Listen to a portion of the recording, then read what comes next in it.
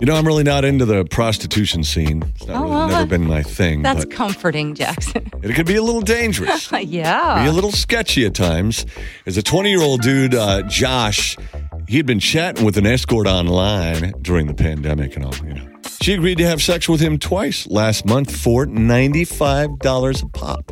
Have something going here. $95? Sounds like a pretty good deal, I think. I don't know what the going rate is. So that sounds pretty good. I don't know. And what for, So she did have sex with the dude twice. Huh, okay. They met up again this past week, but he was a little short on cash. Uh-oh.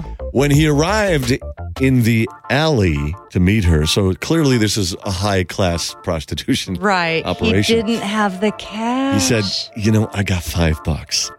$5? That's insulting. It is insulting. Yeah. It is, right? So she yelled at him and he deserved it. And then she took off. But then he texted her and said, please come back.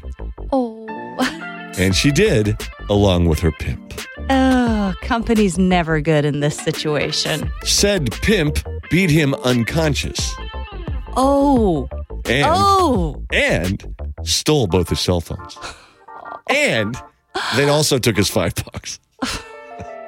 Just for good measure.